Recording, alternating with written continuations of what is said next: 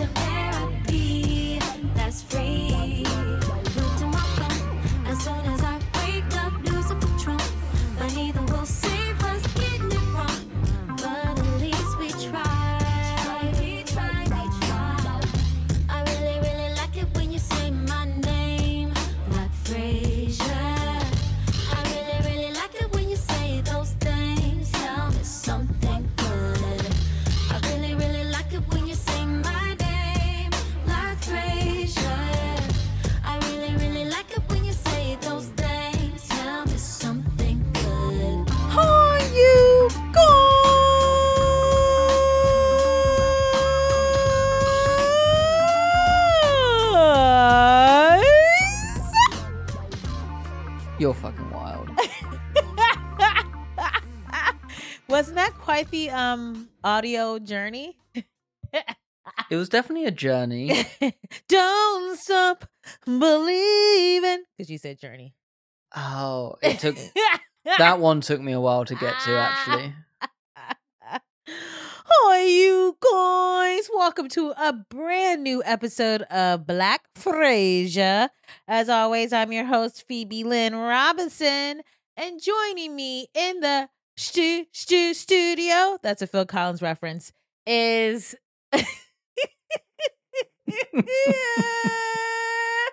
is my co-producer, my editor, and love of my life, because I'm keeping it classy for this episode, mate. Innit? I have to be on my P's and my Q's. I opened the episode by swearing. I do apologize. Yeah, I don't know why you did that. You need to be on point, because we have a very special guest today, and you out here cursing. Basically, I'm sorry. Basically, like reciting WAP. Word for word. But we have to clean it up today, you guys, because it's very exciting who we have on. But super exciting. Before we get to that, I want to say it's my bloody birthday month, mate. Happy birthday to you. Happy birthday. I'm turning bloody 36. That's 36. I mean, I heard. Okay.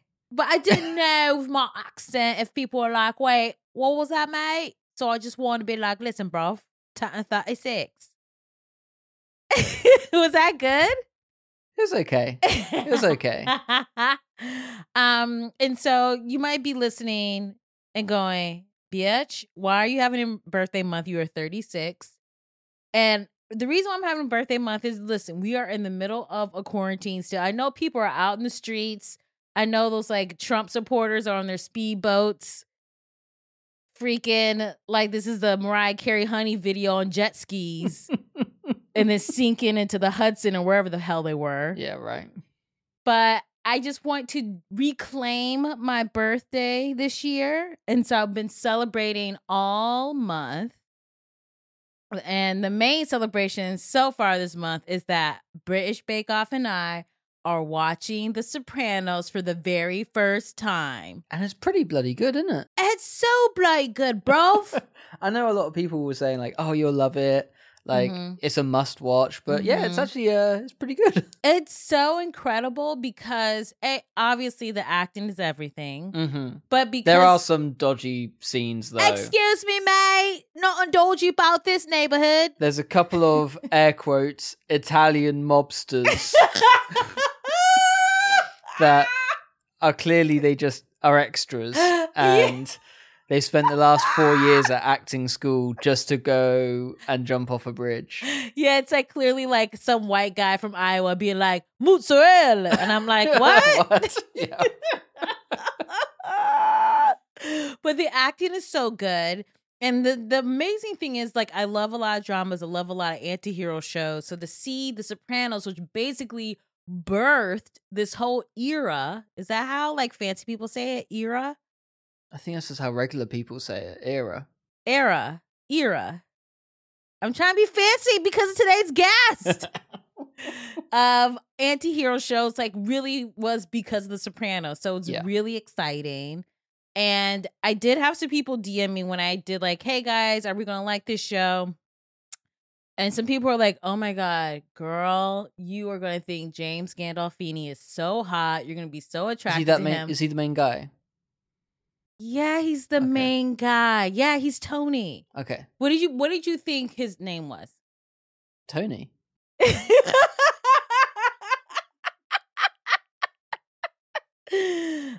People are like, oh my God, you're gonna love him. You're gonna think he's so hot. And I'm kind of like, what?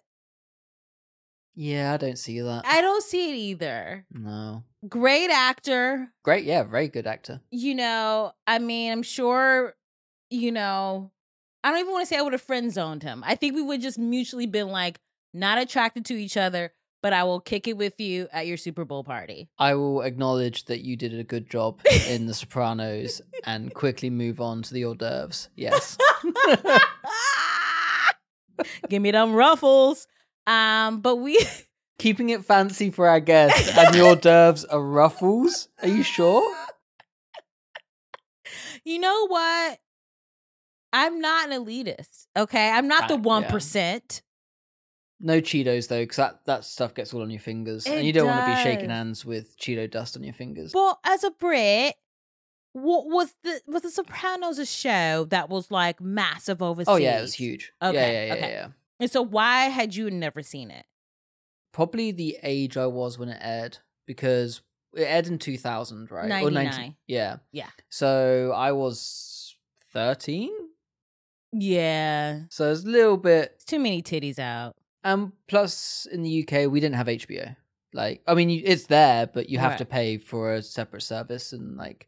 I mean, you have to pay for HBO here. So like, just... What do you take your pounds? Take my paper round money and spend it all on a monthly subscription to HBO when I was 13. Okay. Talk to your mom. And be like, Mom, can we get HBO? So I didn't watch it because we didn't have HBO. And so by the time I got to college in 2002, it was already season 3, and like this was before. Listen, all you Gen Zers, okay? There was no such thing as binge watching in 2002. If you missed a show, you just freaking missed it. Okay, babe, I think it's time. First of all, let me just say real quick. If you guys haven't seen The Sopranos, you should watch it. I'm always a person that watches a show like literally 30 years after it's been on air. And I'm like, have you guys seen this? And everyone's like, yeah, we saw it when it Except came for out. me, I had not seen it. Yeah.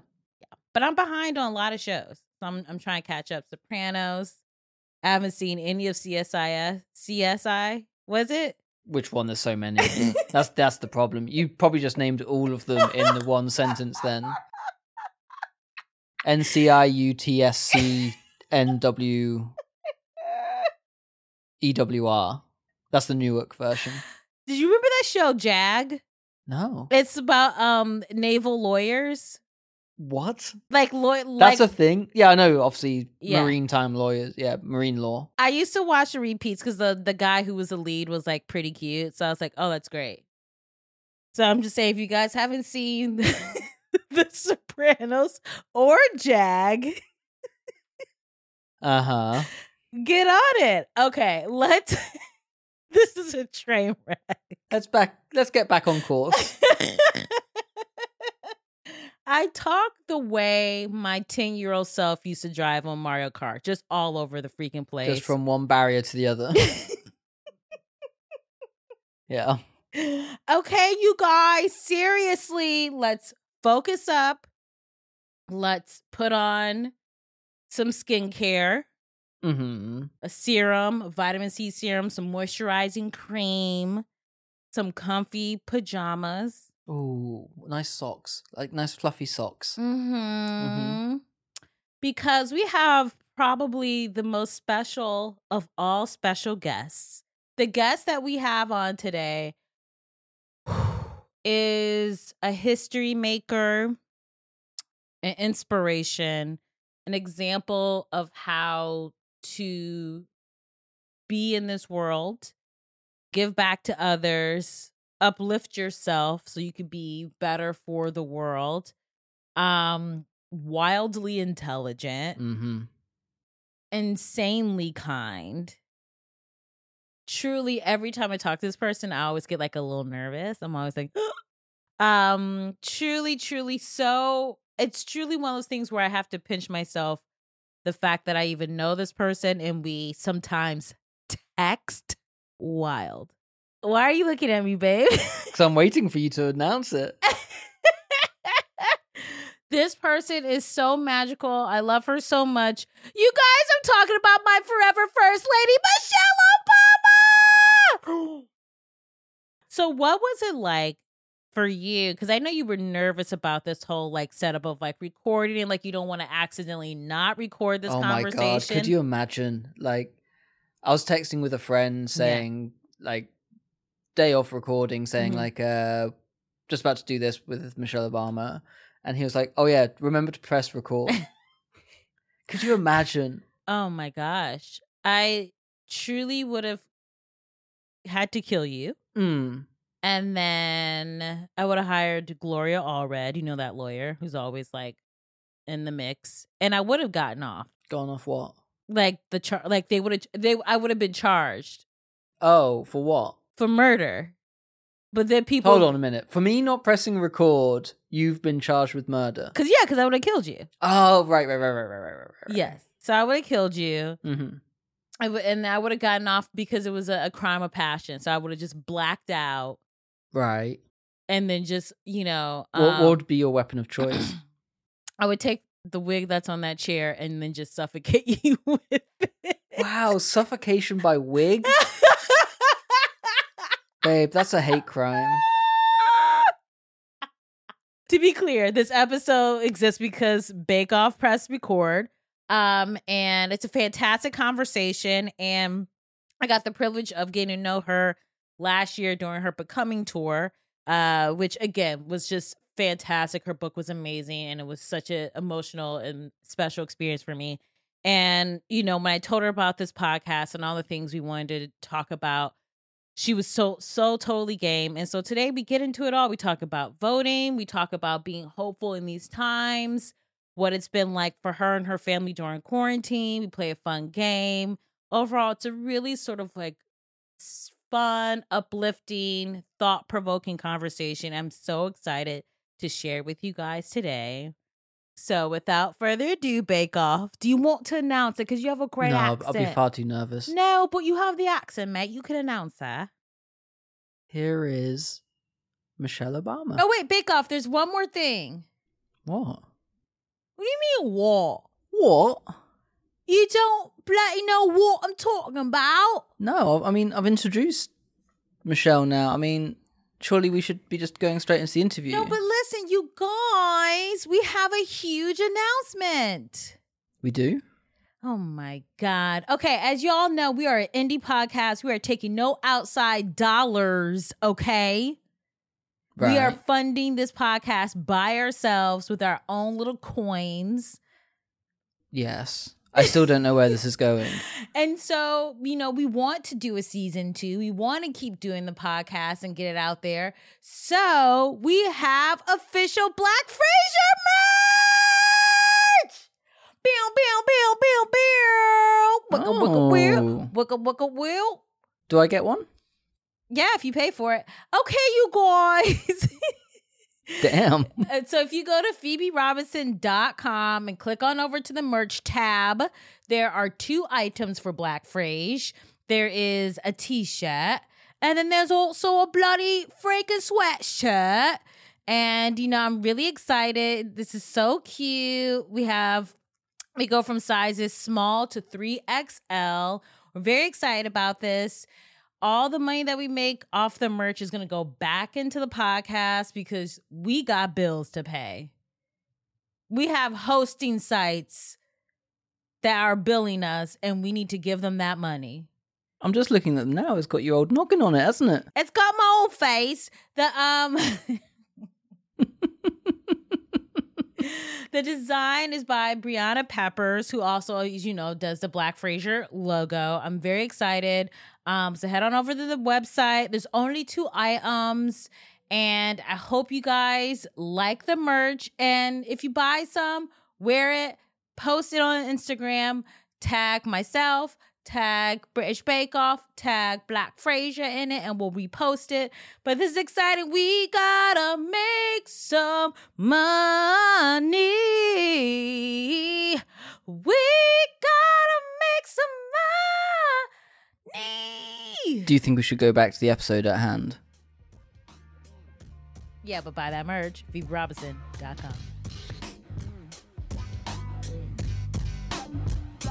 Thank you so much for doing Black Frasier. I am so excited to have you on, obviously, but I also feel like this podcast in general sort of like kind of came about because of the social uprisings and COVID, and sort of just feeling disconnected from people and just wanting to talk about big life stuff and feeling nervous and scared. And so all these conversations that we've been having have, I think, not only been so great for me, but also great for the people listening to feel like less alone. So Thank you so much for being a part of it. Proud of you. Michelle, don't make me cry. We just started. Okay, all right. So I want to say to you, congrats on your podcast. And can we just pretend that you were inspired by Two Dope Queens and that's why you started your own podcast? I think Two Dope Queens was my first podcasting experience. Don't you remember how kind of like deer in the headlights were when you guys came to the office and I was like, what is this? We're just talking. What's a podcast? So you guys were my first. Yes. But it's so amazing. I feel like it's resonating with so many people. How are you feeling about being in the world of podcasting, and how do you feel like this format, you have so many superpowers, but how do you feel like this format is best utilizing those superpowers to connect with so many people? It's, as you know, the podcasting world is brand new, right? And and no one is, not all the audiences are being tapped, right? Because right now podcasts are speaking to sort of one kind of demographic, but there are tons and tons of people, women, Black folks, young people, folks my age, a little more mature, who are, haven't really, they didn't grow up on this stuff, but they are eager to listen and learn. And I just think that there's something about sort of the familiarity that comes with having someone's voice in your ear in a very intimate and personal way. So I think it's an amazing vehicle because you can do things pretty quickly and pretty timely. And for me, somebody who just likes to talk, it's sort of like, so what, you just turn on record and I talk? It's like, okay, I'm in. Count me in. So it's been fun for me to use it as a way to kind of go a little more in depth in some of the broader themes that we discussed or covered in the book, Becoming. You know, you were among the many wonderful friends who traveled around the world, and we got a chance to talk about the book. But, you know, an arena is just it was just like an hour, 90 minutes, but there's so much more. There's so many more stories, so many more ways to go in depth. And so podcasts gives you this pretty open format for going as deep as you want to go for as long as you want to go deep. So I'm enjoying it.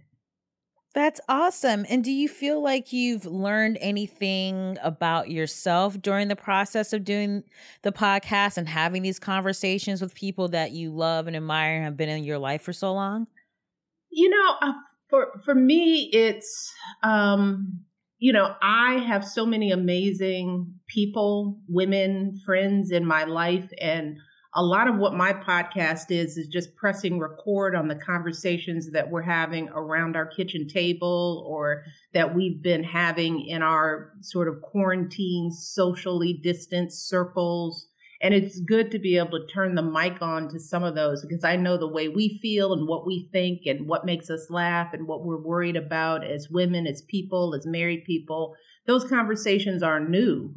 Everybody's having them. So I think it's been good to give people a window into my world in that way. But the whole purpose is to encourage everyone to reflect on these things and open up and have those conversations in their own lives with their mothers and their sisters and their girlfriends and their husbands, especially during this time when we are all in our heads. You know, we are feeling scared, we are confused, we're angry, we are disoriented. And for me, the best way to work out of that is talking it out with people that I love and trust and who affirm me and remind me that I'm not crazy. And so I'm glad you bring that up because everyone, I think this quarantine is just tough on everyone, right? So I'm curious as to, you know, how is quarantine life going with the fam? Like, do you have any funny moments from quarantining with Bay? That's Barack Obama. That guy. You know, we had a cycle of quarantine, right? Because it hasn't been consistent. You know, there were phases of quarantine. There were the early days of quarantine, the early weeks, those months where, you know, there was a sense of, you know, because the girls had to come home. So our empty nest was no longer empty. We had to feel a certain way about that. And there was happiness. But then there's like, they leave cups everywhere. I tell them, it's like, you know, my house was clean when you all left. And now I walk down every morning and there are just little bits of them lying around, cups and empty water bottles and little pieces of things, you know, it's like having babies in the house where you're stepping on their toys, you know, and they swear we pick up after ourselves. And I was like, no, you don't. I come down every morning and I'm picking up your stuff. So you think you're clean in a way that you are just not. So there were those early readjustment moments, but, you know, we had to find a way because we didn't know what this was going to be, how long this was going to last. So we got into our routines of, you know, working during the day, but coming together for a little cocktail hour and maybe working a puzzle together. There were many. I think we went through like 10,000 piece puzzles until we got tired of that. Then we started trying to have culture nights, right? Where we would so we had a watercolor painting day where everybody went off and they did their paintings. And then we got little easels and we had to discuss our paintings at dinner. So we had little tasks like that. The girls learned how to play spades from their father. So they're now mean spades players, and there would be some heated spades games going on. So we had our fun rituals that made it feel good. But then, you know, the protest, it wasn't just the quarantine, it was the shootings, and it was, you started to feel the girls feeling antsy and feeling like, okay, I can't just be sitting in this house, even though I'm studying. It's like, do we get out there and do we protest? And so we're having conversations about race and criminal justice reform and what is going on and why do we feel so scared as Black people in our own country? And what does that mean? So we had that phase of quarantine, right? And then we had the phase of quarantine that was like, okay, we are sick of each other. This is no longer, this is no longer cute. Shut up about all your thoughts and ideas. I don't want to hear anything from anybody. I am sick of everything. So we've had our phases. Yeah. Same with Bake Off, where, especially because we're quarantining in an apartment, there are days where we're both like, if I have to see your face one more time, I'm moving out, and I can't move out, but I will find a way to move out. That's right. I just need to turn you on mute for like a day or two. Do you have a mute button? And there was lots of speaking of Bake Off Bay, our little bays were baking their butts off. They were in the kitchen. So, and after a while you had to stop making pie. Because I am now eating the pie, and now you got quarantine butt going on, right? Because your children who are like sticks are baking every night, Sasha made like a whole sweet roll, from scratch with dough rising and whatnot. So we got to a point where we were like, stop baking, please. Proud that you can bake, but stop it. You're killing me. So for the most part, we are among the people who have resources and, our families have been safe. I've been able to check in on my mom.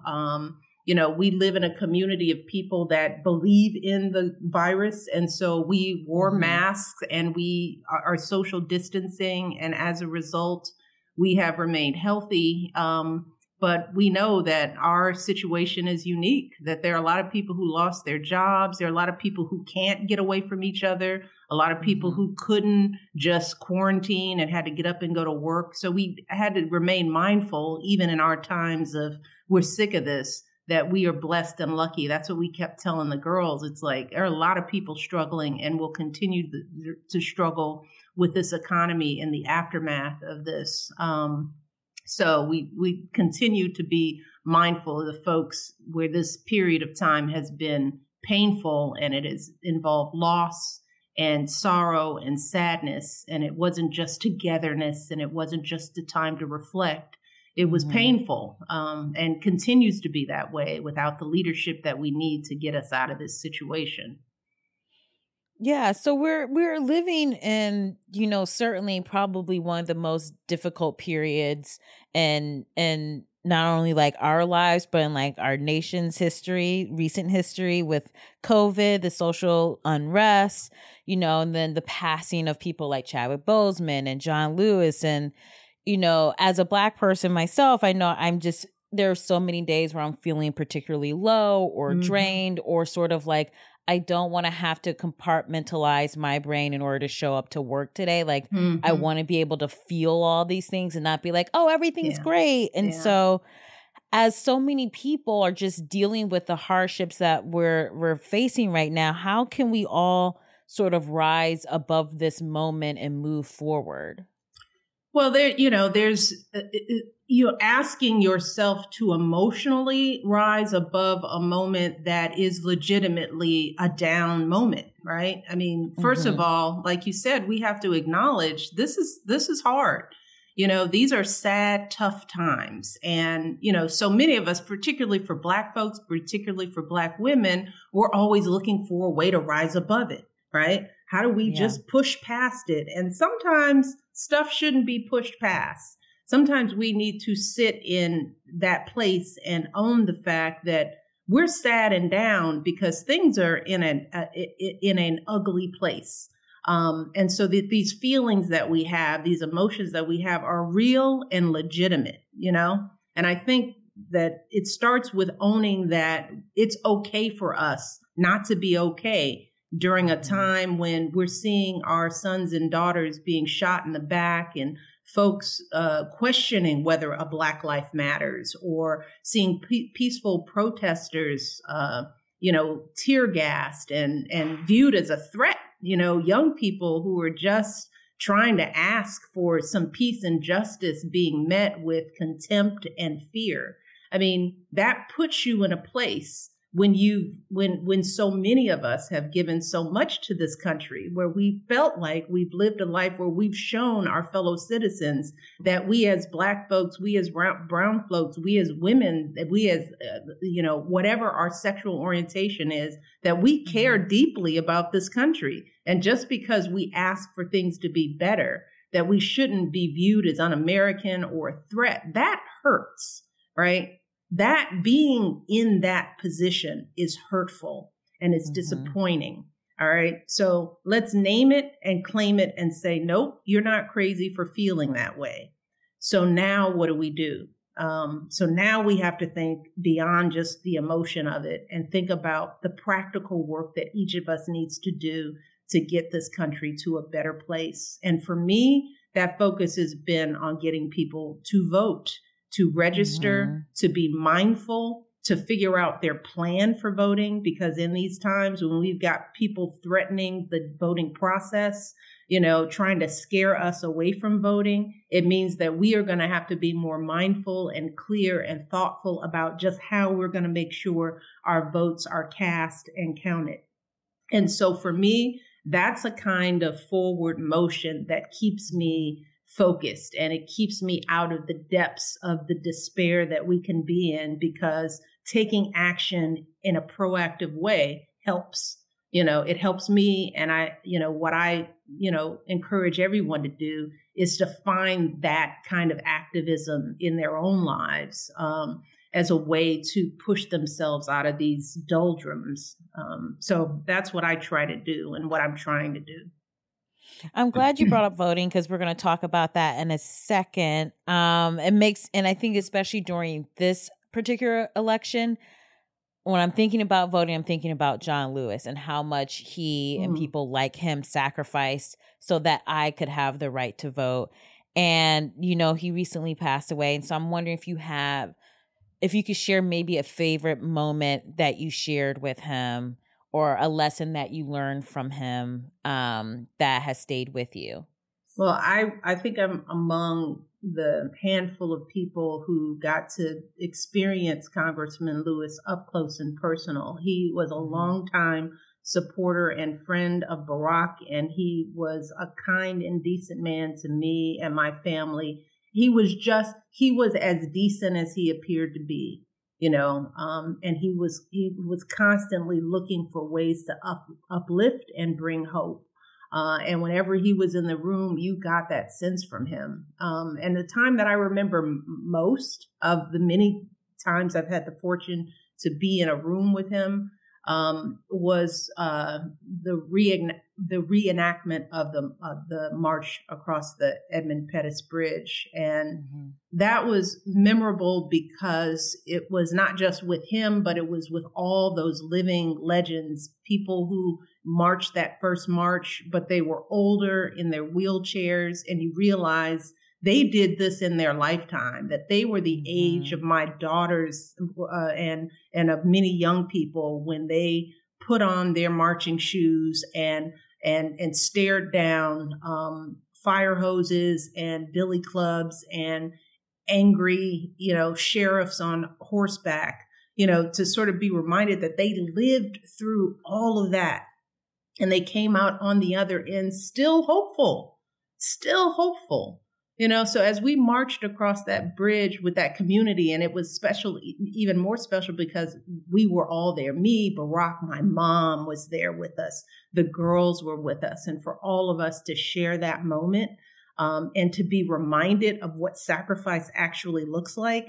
Barack and I, we always tell ourselves that anything we went through during the 8 years we were in office or during our years in politics pales in comparison to what people like John Lewis and his generation of activists saw and what they stood fast against. that we don't have the right to be cynical right now. We haven't earned that right. You know, there is no one out there that did more than John Lewis did to get us to a better place in this country. And we owe it to him and to people of that generation who sacrificed so much, not to just give it away and not to be so cynical, you know, and so disappointed that we just refuse to exercise that right, like it's some luxury that we can play with. We just don't have that right. So that was one of the many moments, the march across the Edmund Pettus Bridge with John Lewis and so many of those other leaders. That was a powerful moment for me and my family. That's incredible. I just got chills listening to that. So this brings me to today. It's National Black Voters Day, which is exciting, incredible. And I want you to sort of just talk about, because I think there's a lot of people who sort of are really excited about voting. And there's also a lot of people who are feeling a little bit disillusioned, right? So can you sort of speak to why it's very important to get ready and get registered to vote and like make your voice heard through voting? Well, I think I said this in my previous comment about Congressman Lewis. You know, we haven't earned the right to be discouraged or uninterested in voting. We live in a democracy. You know, it is not perfect, but we have traveled the world. We have seen other forms of government. And let me tell you, a democracy is as good as it gets. Is it perfect? No. But there is no perfect government system out there.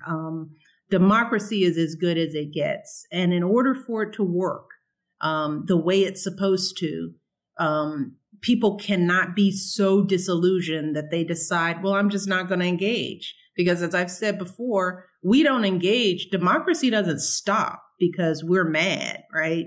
It just keeps moving on without us. Elections happen whether we vote or not. And the winner takes charge and they decide the future of everyone, regardless of whether you were disillusioned or not. So it's one of those things like, I don't know how we can protest or be upset about anything but sit at home when it's time to vote, especially when voting, it's not something you have to do every day. It's not like you got to get up and go to work. Voting happens once a year, maybe twice a year. You know, it takes a couple of hours to do.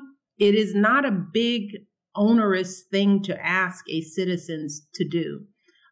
So I mean, why is it important? It's important because that's how the direction of the country, the moral compass of the country and of many cities and towns and counties are set on election day. And if we're not in there making our voices heard, we will be living in a country that looks nothing like we want it to look like, just like now.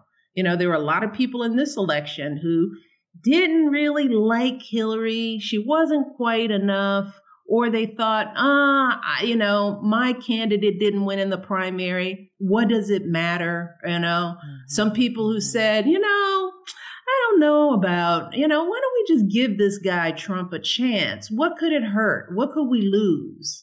Right. And yeah, we've lost a lot. And here we sit 4 years later with some clear answers to many of those questions. The leader of the free world has power. His words matter. The way they approach every issue impacts not just this country, but the world. And we are living through the consequences of people deciding, maybe I won't do it. Because as I said in my past convention speech, this election was so close, as are most elections, Phoebe, that the margin of victory in one of the key swing states was 2 votes per precinct. 2 votes. And it is that way in almost every election because the number of people, the percentage of people who vote are so low.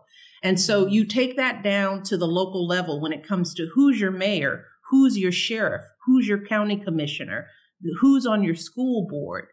All of these elections, because people don't show up, are decided by handfuls of people. And because of that, that means that everybody who didn't vote in the last election, they were responsible for our fate. Because two people in a couple of swing states, if they had just gotten up, who had just said, I'll go through the headache, I'll just inconvenience myself for a couple of hours, 2 more people would have had our country in a different, per precinct, would have had our country headed in a different direction.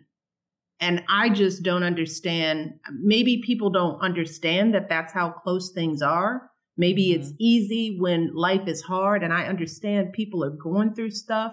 You've lost your job. You're trying to feed your kids. I don't care what color you are. Folks are angry because they're struggling right now. And that I get. And it can feel like nothing matters besides what I have to do to get up and keep a roof over my head and take care of my own kids, my own troubles. I understand that feeling.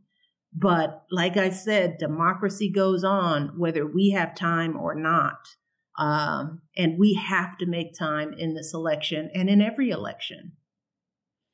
So can you talk to me about the first time you voted? And, because I think back to the first time I voted and I was so excited and I was like, that to me, I felt like, okay, I'm an adult now. Like I'm voting, I'm participating in this process. I'm grown.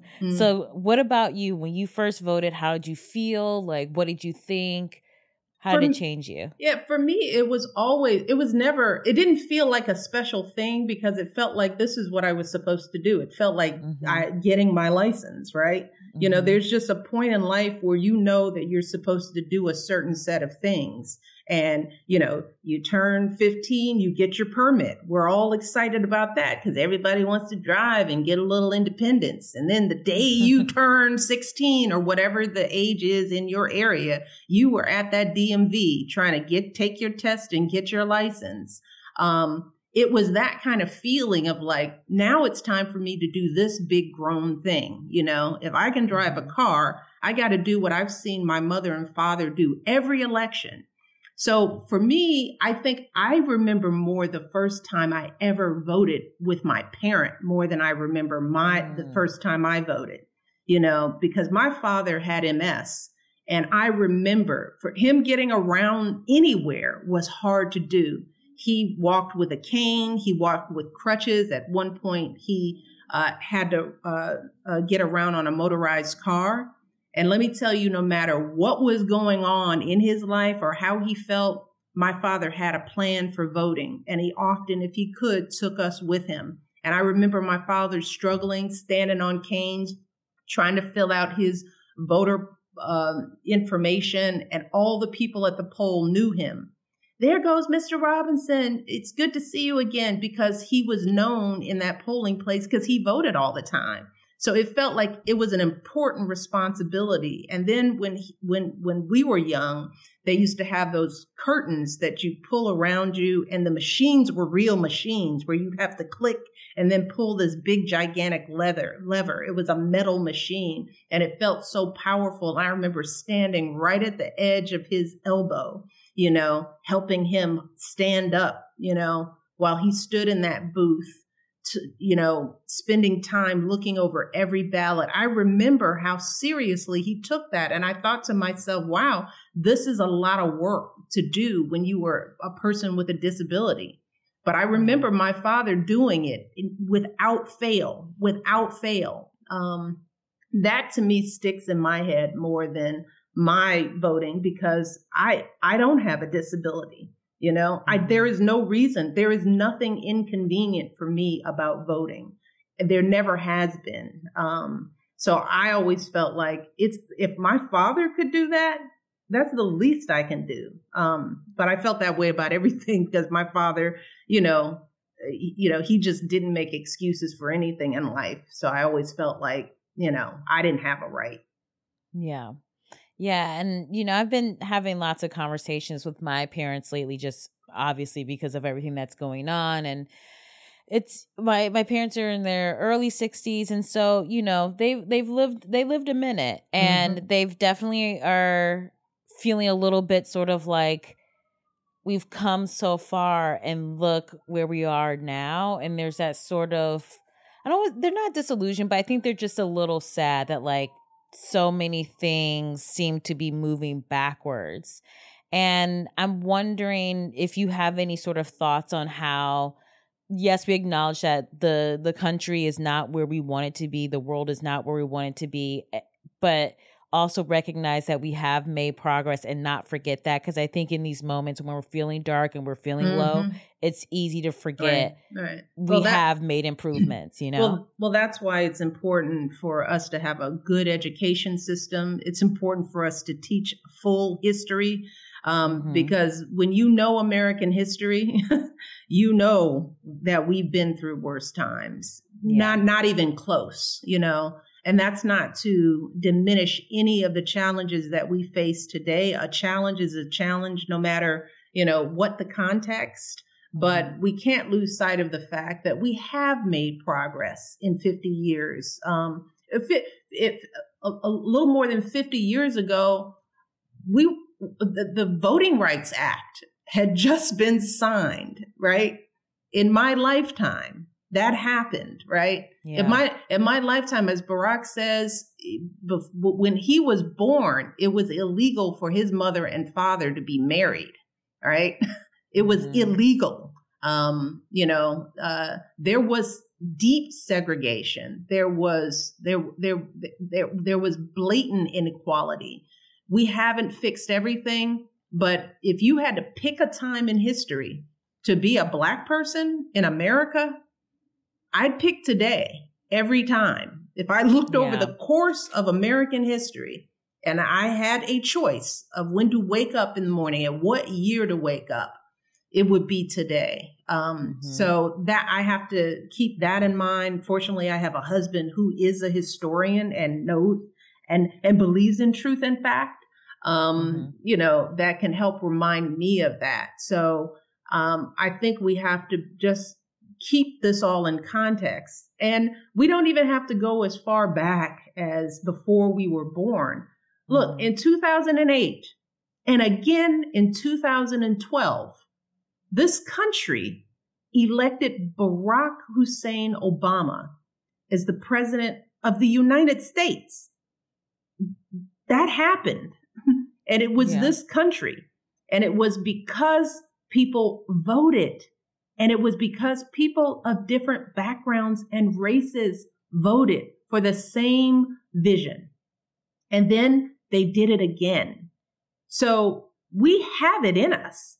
You know, one could say that maybe we got a little complacent, you know, maybe things felt a little too good. So we started taking things for granted, you know, that maybe things we were already on our rocket ship shooting towards equality and justice, that racism was over, right? That white folks had proven to themselves and Black folks that, you know, racism was a thing of the past. Well, we knew that wasn't it. We know that change takes time, you know, that if we're not vigilant and that we're not consistent about it, that we can slide right back. Well, we're in a slide right now, and we have an opportunity to stop the slide, right? But we don't stop it just by being dismayed or being disillusioned or being angry. We can't just stop it by protest alone. While we need all of that, marches are good. They're important. They highlight the important fact. They bring attention to an issue. But Martin Luther King marched, but he also had a plan about voting. The march was on the icing on the cake to the plan. And everybody at that march, you know, they kept marching for months and months and years, and then they voted, and then they kept voting, and then they kept voting, and they kept voting. We are leaving out a key piece of the strategy when we sit out of the process disillusioned. We're not executing a winning strategy, you know. We're just being mad, and we can't just be mad. We have to be strategic, and we have to vote. So context helps. And I would encourage people to keep that in mind, that Trump is in office, not because we voted and people ignored our votes. He's in office because we didn't vote. Yeah. And so as we're looking at voting, and I'm also thinking beyond it, like how else can people get involved within their communities? Because I've gotten a lot of DMs about like, yes, I want to vote, but like, what else can I do? How else can I show up? Because there's so much that needs to be fixed right now that I think a lot of people are sort of feeling overwhelmed. It's kind of, where do I start? What can I do? What's the thing that I should be focusing on? Here's the thing. Here, my advice: tend your garden. Start there. I mean, because it is easy to get overwhelmed if you think, well, I've got to register 1,000 voters. I've got to change laws in my country. I have to, yes, it feels overwhelming. But here's the thing, if this past election was decided by 2 votes per precinct, that means if everybody takes care of their registration plan and make sure they vote, and make sure that they are responsible for maybe 5 other people, 5 people. Let's start small, right? Something you can do, because everybody has somebody in their life they know is not focused on this, right? For good reason. We don't even have to argue why they're not focused, right? We all know folks who aren't paying attention, who are maybe elderly and don't know how to do this stuff. Maybe they're thinking the wrong way. Maybe there's somebody in your life. Maybe it's your grandfather who is afraid of protesters and thinks that the only way to fix things is to vote this guy back in office because they're so scared. Talk to the people in your life. Tend your garden. Make sure your kids who are eligible actually vote, especially if they're away at school during this quarantine. Make sure that neighbor that that cousin, like, you don't have to change the world. You just have to tend your own garden. And if we all do that, if we take care of our own plan first, it's like, how am I voting? Am I registered, first of all? Am I voting absentee? Am I going to go in person? Let me find out what's on the ballot. Let me figure that out, and when we all vote, our effort provides websites and voter hubs that give people information. They can go on that. They can ask questions and then be responsible for educating 5 other people who are not going to vote absent your engagement. Maybe you need to take them to the polls. Maybe you need to help get their ballots mailed in. Think right in your own orbit, right? And then if you've done all that and you got 5 new people and it's only the end of September, well, get 5 more and then get another 5 and keep building your posse of people, right? And make sure that that you can check off in your mind that I got my 5, I got my 10, I got my 50. Don't stop. If you have that much time and energy, just keep expanding outside of your network, because Phoebe, here's the thing.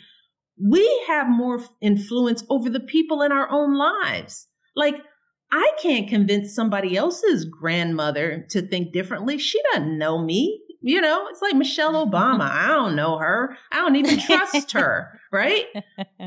But your grandson, your granddaughter, your niece, your nephew, sitting down with some people in your lives and just having some hard, honest, emotional conversations about why this is important to you and what you're afraid of and why you need them to make this happen.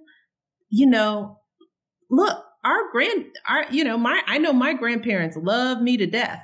And if they have long since passed, but if I ever needed to get on the phone and convince my grandmother to do something against her best interest because it was important for me, I knew I would be able to do that, you know? So I just want people, don't think so big that you feel stymied, right? Because sometimes that's what chokes us up. If we can't do everything, then we wind up doing nothing. And all we need to do is to manage our garden, to talk to our friends. Every college student has a friend right now who is going to sleep through voting. You know who they are. So take responsibility, nag them until they have it down, That's something that everybody can do in their own lives, and then if you have time after that, then go on a website, sign up for When We All Vote, become a voting captain, a squad leader. There are many things that you can do. But for people where most people where that feels overwhelming, just tend your own garden.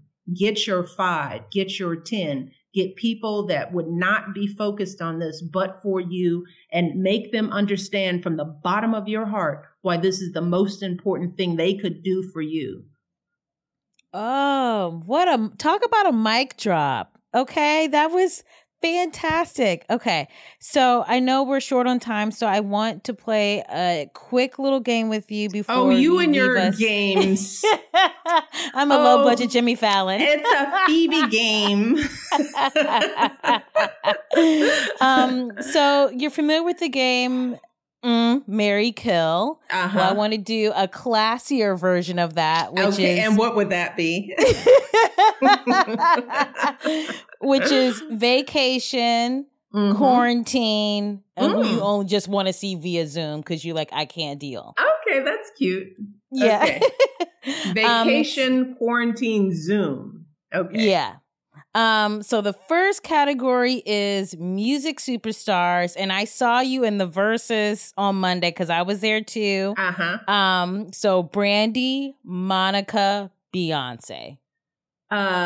Quarantine, Beyonce. Oh, see, this is tough. No shade because you're making me pick. Maybe vacation, Monica, Zoom, Brandy. Ooh, okay. I like those choices. Those are good choices. All right. The next category is dudes named Chris. I'm so stupid. So Chris Hemsworth, Chris Evans, Chris Rock. Okay. All right. Now, who's Chris Evans again?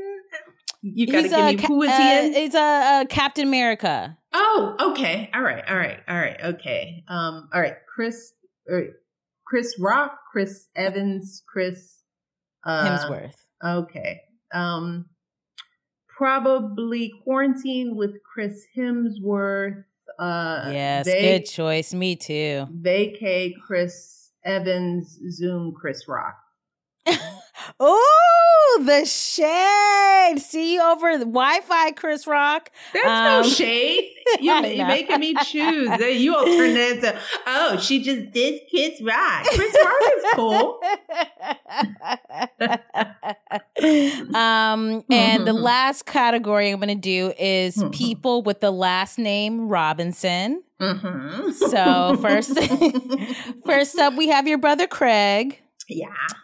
Then we have Jackie Robinson. And then we have your pretend cousin, me, Phoebe Robinson. See, you're gonna be dissed on this because it's like I would quarantine with my brother. I would definitely vacay with Jackie Robinson. I'd have to like know all about him. And then you and me were Zooming. We could do this, girl. You don't have to be with me. You know me. We're cousins, girl. I can just, we'll just Zoom. Yeah. And if I called you and said, girl, we just gonna Zoom because I'm on vacay with Jackie Robinson, you'd be like, oh, yeah, girl, do that. Yeah, I would totally agree with that choice. You would understand being Zoomed on that call. Yeah. Thanks for playing that with me. I thought that would be super cute. And so, one of the things that I am sort of struggling with, and I think a lot of people are struggling with, is how we can remain hopeful and remain optimistic during this time, and sort of projecting like what do we want to see in the future, because everything is so topsy-turvy right now. So topsy-turvy, how do you say it? Is it topsy-turvy? That's close enough.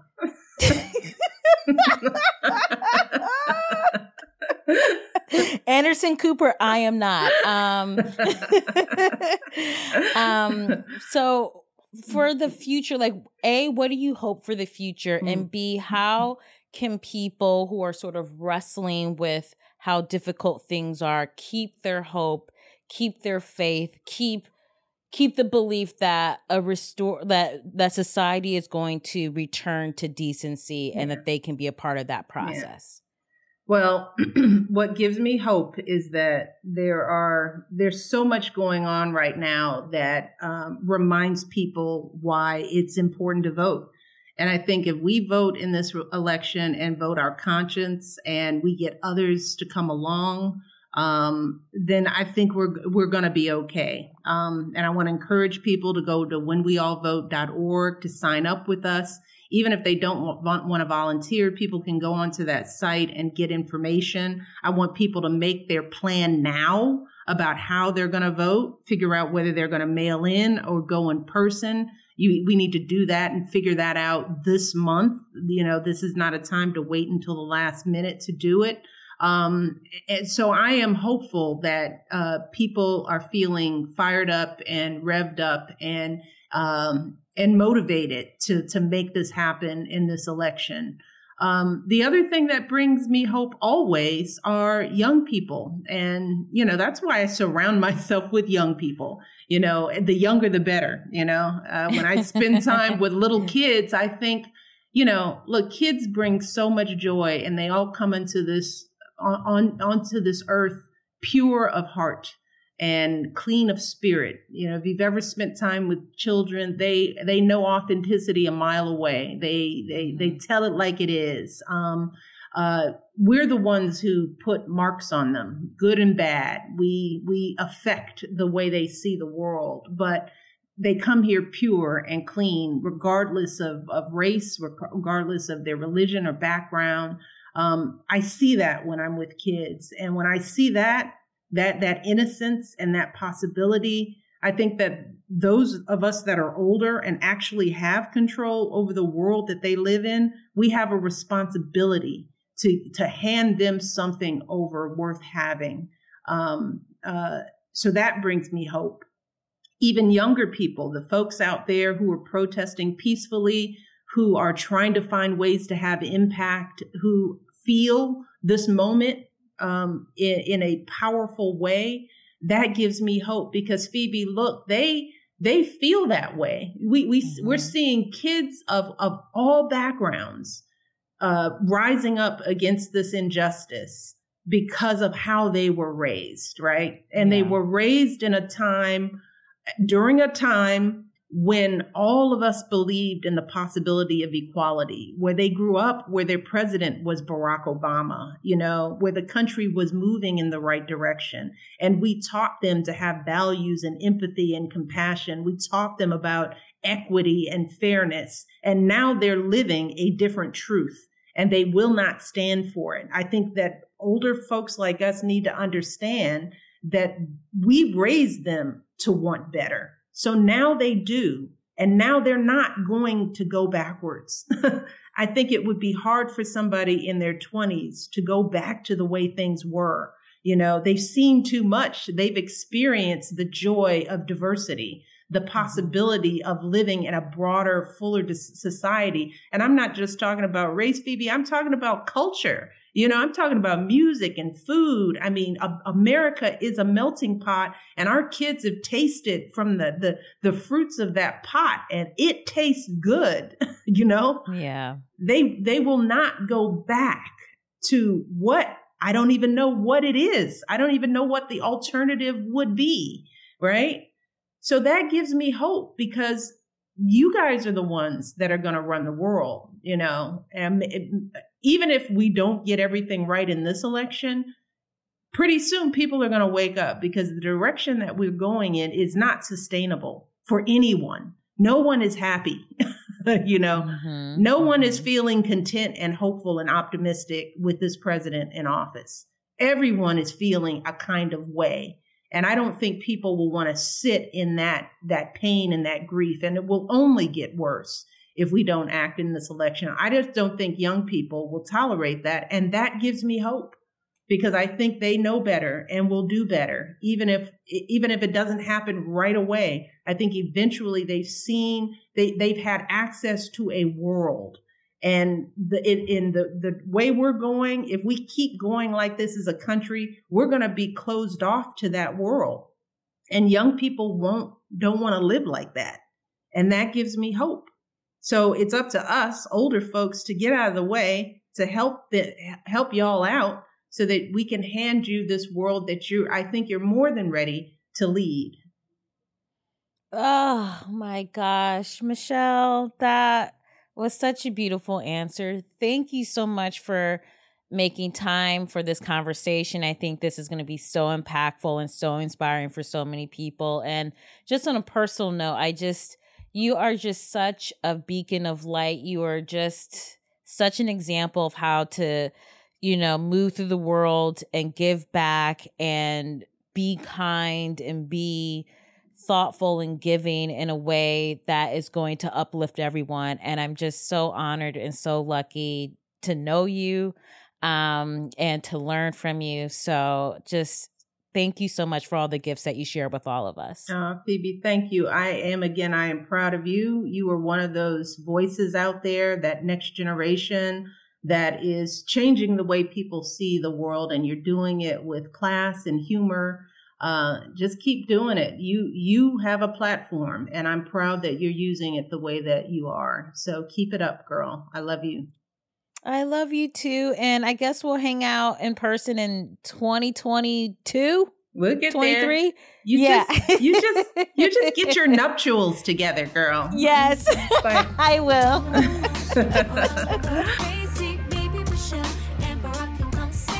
Oh, Bake Off.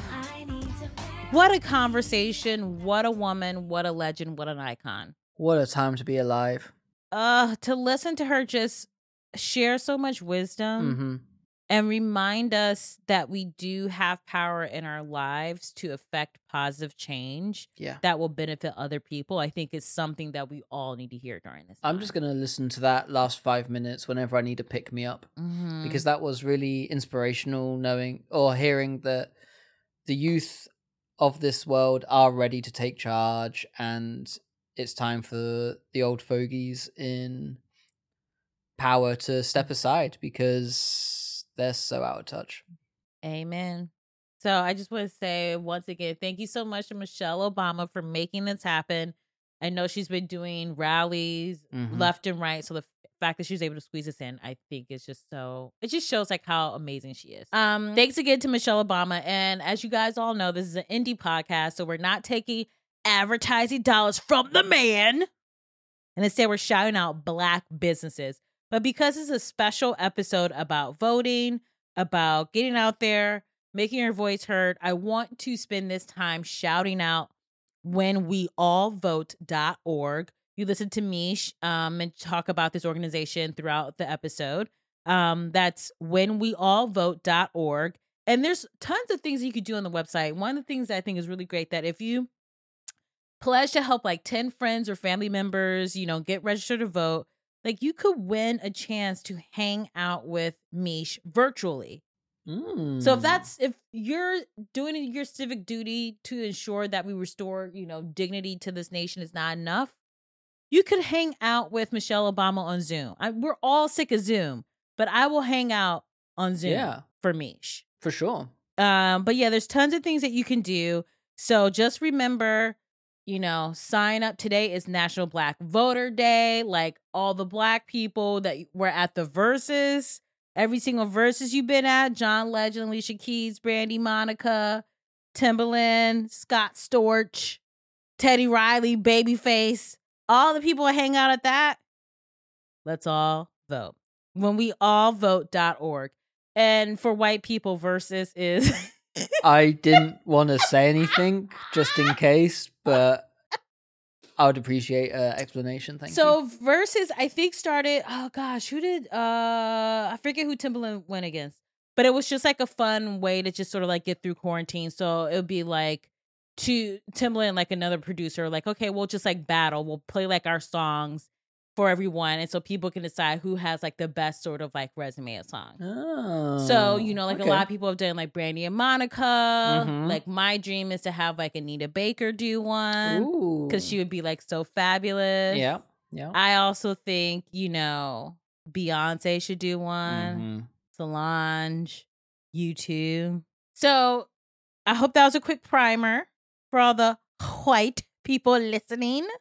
So yeah, when we all vote.org, please make your voice heard. I think it's time for credits. What you think, babes? Credit time! Host, Phoebe Lynn Robinson. Producer, Phoebe Lynn Robinson. British Bake Off. Editor, British Bake Off. And as always, follow us on Instagram at British Bake Off. That's BritishBakeoff. And at Dope Queen Phoebe, DopeQueenPheebs. I should have done a spelling bee. Really? You should have, yeah. Constitution. I'm out.